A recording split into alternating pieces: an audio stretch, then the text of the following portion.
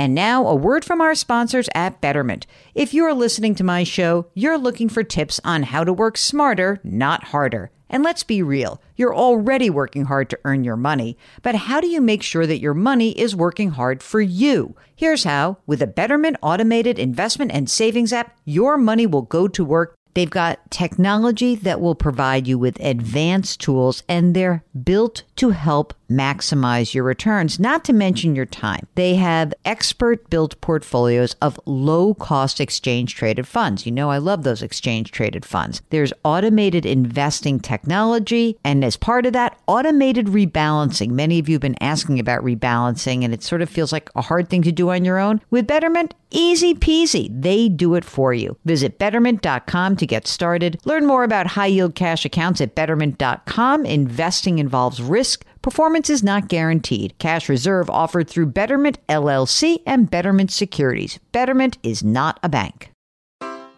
Take your business further with the smart and flexible American Express Business Gold Card. It offers flexible spending capacity that adapts to your business.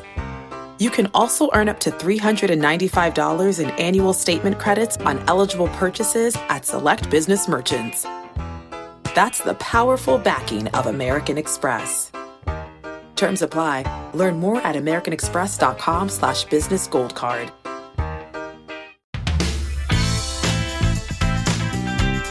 Welcome to the Jill on Money podcast. It's Tuesday, September 7th, and we are here to try to take the mystery out of your financial life. We're here to help you take control of your financial life.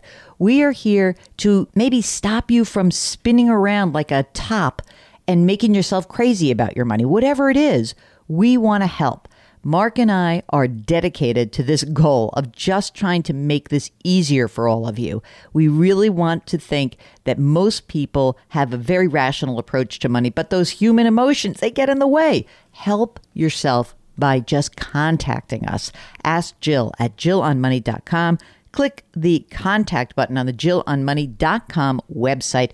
That's what Andrew did. Andrew's on the line from Atlanta.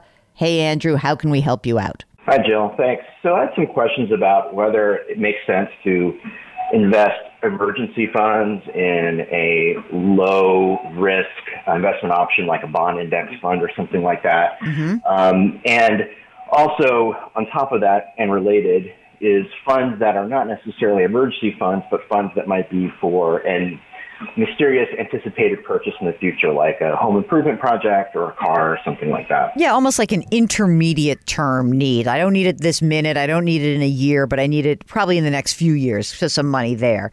So tell me a little bit about yourself. Sure. I'm married, 41. My wife is 38. We have two boys, 8 and 3. I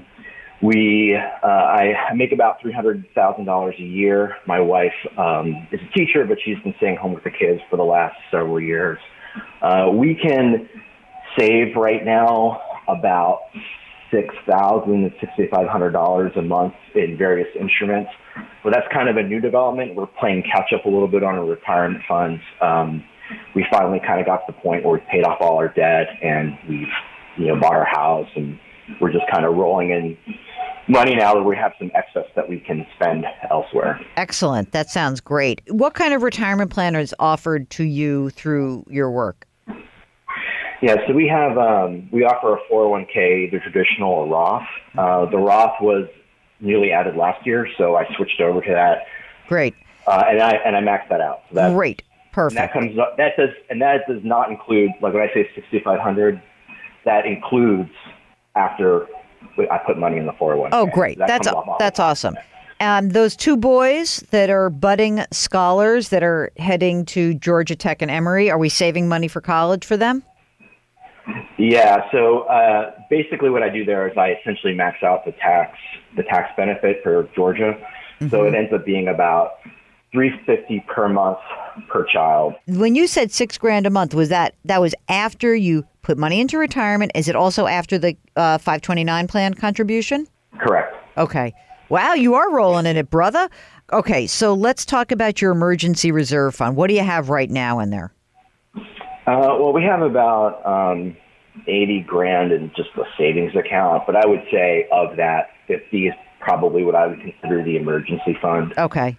So, and 30 is kind of that intermediate buffer. Okay, fine. And then what about non-retirement investments? Do you have some money that's socked away already or not? Yeah, we're starting that up. So my wife has some kind of, it's through her father's previous employer, but she's got like a mutual fund that's basically an index fund that she has some money in. There's about $30K there. We've got about 35 to 40 in a Betterment account. That's just kind of what they recommend, a 90-10 split.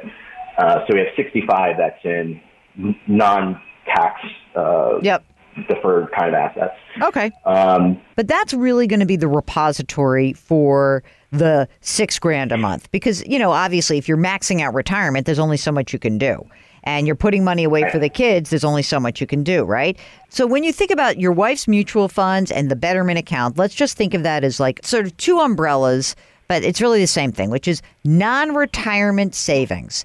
So your first question was, what do I think about you putting some of the emergency reserve fund to work in some way? I would say skip it. The risk is not worth it. Then I would take the surplus that you have, that extra 30. I'd add it to the Betterment account, but I might label these two accounts differently. Instead of being, you can do one of two things. You can say, I'm going to have a 90-10 split with my most aggressive money, or you might say, I'm just going to dial the risk back and say, I'm going to be 70-30 in this account because some of this money I might need to tap into in the next 3 to 5 years. Alternatively, if that feels like it's too hard, you can keep it separate. You can almost say, well, maybe my wife's mutual funds, they're more balanced in nature, and that's where we're going to keep the unexpected larger expense fund, and the Betterment stays real risky. But I think that as you go forward, you have to do whatever feels right for you guys. If it feels better to, again, strip out your money in different ways, but it's just as reasonable to say, I just want one account. I'm just going to pull the risk back on this because I'm not a huge fan of 90-10, with all due respect to my friends at Betterment.